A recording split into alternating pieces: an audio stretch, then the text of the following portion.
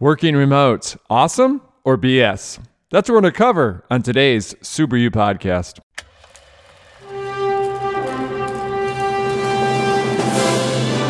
It's one small step for man. Liftoff. We have a liftoff. We choose to go to the moon, not because they are easy, but because they are I hard. have a dream. You can't handle the truth. 7, 6, 5, 3, 2, 1. Super. Super U.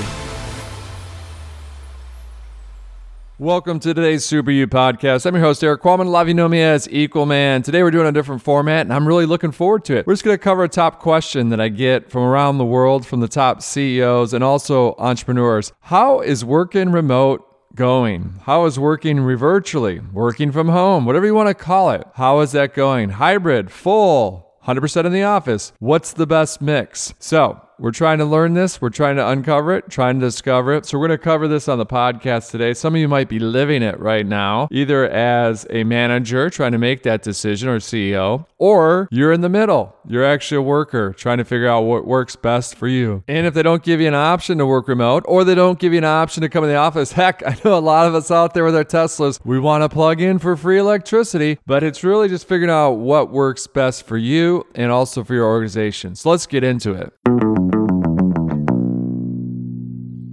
Myth number 1, Generation Z wants to work from home. I say false. This is all qualitatively backed, but what I am seeing from organization to organization is the young people want to come into the office, which makes sense. They get to meet people. There's often free food. It gives them something to do. They're social animals. They can connect. Also, more than likely, they probably live near the office. So I live here in Austin, Texas. Where's Facebook headquartered? Where's TikTok? Where's Google? Where are their main offices? They are in the heart of downtown, which are often walkable for the younger generation that happen to live downtown. Some can't because it's expensive to live downtown, so they're outside. So that's not true. What I'm saying is not true for everyone. But what we're seeing qualitatively is actually the younger generation wants to be in the office. Now, historically, I haven't looked at the data recently, but historically, and we haven't seen what the change is, it's probably too soon to see what the effect is of the pandemic in our change in work-life balance. But generally speaking,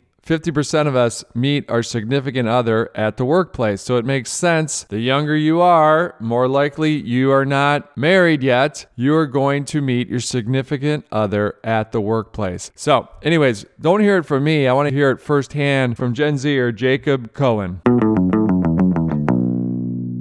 A couple reasons, because the office, to be honest, is not full. So it's not like I'm going in to sit around a floor full of people.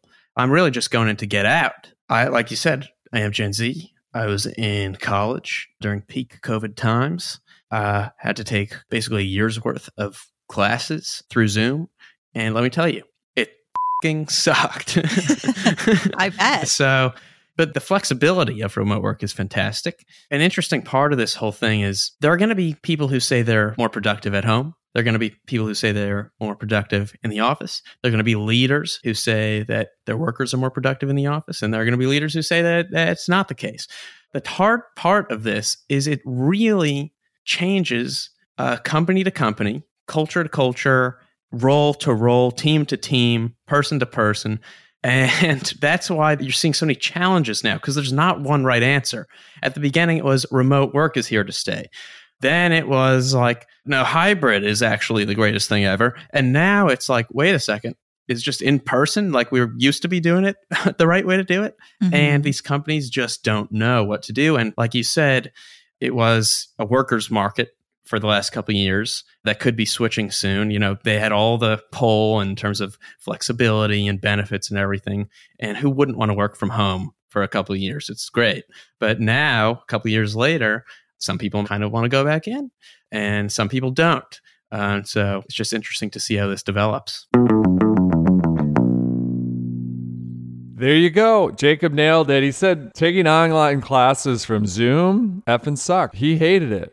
And so part of him going to the office is to get out. But he's also very smart in the way he phrases it. Look, there's not one solution for everyone. Some people are going to be more productive at home. Some are going to be more productive in the office. And that's a difficult situation for companies in order to organize how that work environment's going to look when everyone has different needs and how to meet those needs. Bottom line, if you're talented, you can work anywhere. You're going to command the space in which you live. In other words, talent will dictate on how they work or not work. Now, if you're not in that top tier of talent, that's a different story. And that's what most of management's wrestling with. Heck, even Elon Musk, who's adamant that people come back into the office because he's like, quote unquote, while you're working from home, like you're not working. But he said, unless you're extremely talented, you'll need to be in the office. So he's even hinted that talent, if you're talented, you're going to command and dictate where you work. So when you think about these organizations that think they're going to dictate, if they want the top talent,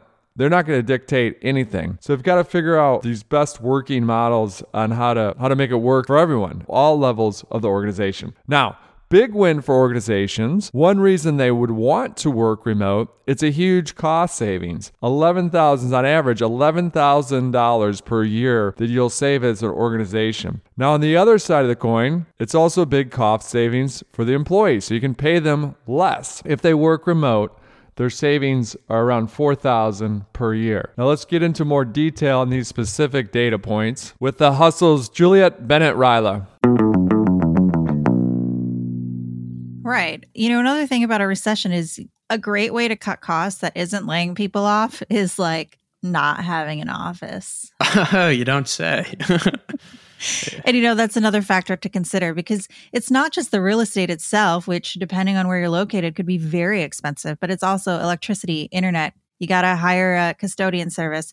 You probably want to provide coffee and snacks. Absolutely. There's a survey from Global Workplace Analytics that found that companies could save an average of $11,000 per year per half-time remote employee. So obviously that figure would be higher if you're talking about a full-time employee. Yeah. At the same time, the average employee saves $4,000 a year by not going into the office. And that factors in things like their commute, whether that's, driving to work. Obviously that is getting very expensive. That's that poll on both sides where it's like the company could save money, but then the employees can save money. There's reasons for going in. There's reasons for staying remote. And that's why it's hard.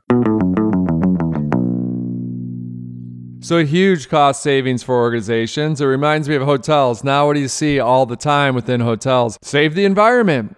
Hang your towels back up and you'll save the environment. But what they're not telling you is that, hey, you're saving us millions and millions of dollars. And that's why we really care. We don't care about the environment. What we care about is the bottom line. And I'm being a little bit harsh. I'm sure some of these large corporate hotels do care about the environment. But bottom line is, it's for their bottom line. Hey, hang your towel up. We don't want to service your room because of the pandemic. Lots of things that they market and kind of they're signaling is that, hey, we're doing this for your safety or we're doing this for the environment. When in fact, it's really great for their bottom line. So these companies are saying, hey, work remote. It's smart on two fronts. One, you as the employee think, what a great progressive company. They're allowing me to work remote. But also two, understand they're saving $11,000 each and every year per employee by not having to have that huge corporate office. But again, also big cost savings for the employee. Think about it. You don't have to, heck, gas, what is it? $4.50, $5, depending on where you live in the country, $5 a gallon. You're saving not only that hard cost, but you're saving the soft cost of being in that traffic, that hour commute, or maybe 2 hours for a lot of us out there, round trip, 2-hour commute, and also the mental strain that has from that commute, because those aren't pleasant. But then also the cost savings in terms of childcare.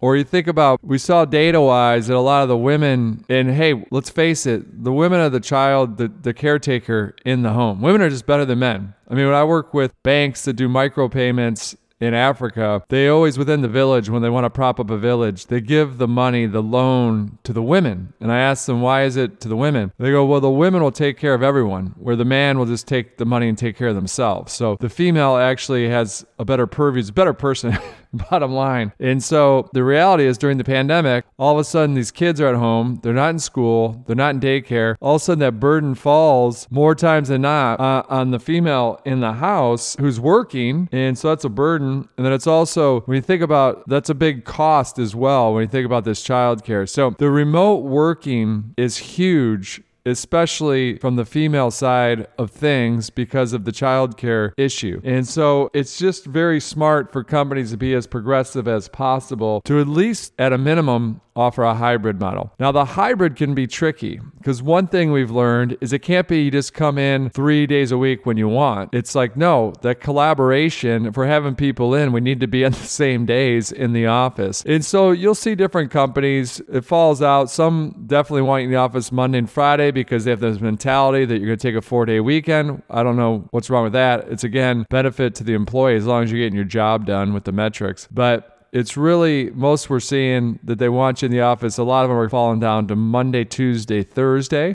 Personally, I think the hybrid works. I think that if you're 100% remote, some people just can't work well remote. They're not getting the job done. Now, for me, I always like just 1 or 2 days where it'd be remote. So everyone's different. That's, at the end of the day, as Jacob mentioned, everyone's going to be different when it comes to this. But let's quickly walk through the pros and the cons of each model. The pros of working remote: better work-life balance, especially on the female side, more freedom, more movement, improved employee experience. Number 4, decreased infrastructure costs. Number 5, increase in productivity, possibly. Again, some people are much better and increase their productivity because they're not sitting in traffic. Also, number 6, better for the environment, less exhaust in the air. We saw that during the pandemic. The number 7, the ability to hire and retain top talent. That should be, I should have listed that first, but I listed it last just to stress the point. It's going to come down to, do you want the top talent? If so, you're going to have at a minimum a hybrid model. You have the ability to say, come on in, we've got a great office, you can concentrate, you can take a break, you can plug in your electrical vehicle here, you can engage, you can collaborate. All right, now what are the cons of working remote? There's no face-to-face connection, so there's no collaboration. There's a lack of access and sometimes to information, because sometimes that information isn't in a system, it's in a person. Again, 3, decreased collaboration. And then 4, probably most importantly, loneliness and isolation. We saw this during the pandemic. We are social animals. If you look at the data, for people that are centurions, those that live to be 100 years old, the one thing that they have in common is they have a large social circle. We are social animals. Now, again, that's why it's such a tricky balance, because one thing, I know when I worked in the offices, and we all have those folks, they're super nice people, but they're time consumers. They stop by your office and just want to chit chat, and they're consuming your time about this conversation that you don't want to have. You want to get your work done. So there's that fine balance between that isolation and running into that talker into the office. Sorry, not into the office, but in the office. I'm fighting, as you can probably, I had a smoothie, which don't ever do this. They're great. I mean, you can make a smoothie with a kiwi, just not before you're about to do a podcast, because those little seeds, they start to prop up in your throat, and you might have heard this here, so I apologize for that. So is working remote BS or is working remote awesome? The answer is yes. So if you have an organization, it doesn't have to be huge. If you have an organization of more than 15 people, there's going to be some people that are fantastic. They're awesome working 100% remote. And there's going to be some people that are the exact opposite. They're a disaster. They're not getting the job done. They have no clue how to work virtually or work remote. So the answer is, just like in life, somewhere in the middle. The only thing we know for sure is that the top companies will definitely offer a balance to their employees, because what do top companies all have in common? They've got the best talent in the world. And as I said, talent will dictate exactly how your office functions. That's the bottom line. Some people don't want to hear it. They don't want to hear that there's top talent that dictate things. Hey, it's the world we live in. We live in a capitalistic society, and so that's the way things work. That's the way the world functions. Now, the trickier part is for these organizations trying to figure out, and they're going to learn, what's that hybrid look like? And go out, you got to test it. What days should people be in? How are they in? How do we attract people into the office that are top talent that can get their job done, knowing that top talent could also help those around them when they're in the office? They're not just an individual contributor, but they're actually contributing to the whole team framework. So anyways, hopefully you enjoyed this episode. I know I enjoyed talking about it. So keep your questions coming in, because that was the top question we received. Again, send in your question. I like to hear them audio. So just if you have a phone, all you have to do is hit the memo memo button and just start talking, say your question, and then just send it in to equalman@equalman.com. Again, equalman@equalman.com. This is Eric Qualman. A lot of you do know me as Equalman. Remind all of us, it's not what we take from the world, it is what we leave behind. And those that are helping us out here today are Jake Bryn, Maritza Gutierrez, Kelsey Gomez. They're the producers of this amazing show that make all this happen. And you're probably wondering, do they work remote? Absolutely. 90% of the time we are remote, but we love the face-to-face, so we make sure we have those lunches, and sometimes we have to film or actually do the podcast in person, and those are great days because it allows us to connect on a deeper level, and that's one of our secret sauces here at Equalman Studios. Speaking of secret sauce, my hope is this podcast helps unlock and unleash the superpower that's within all of us. It's all about having that courage to wear the cape. 7, 6, 5, 4, 3, 2, 1. Super, super, super, super. Super you.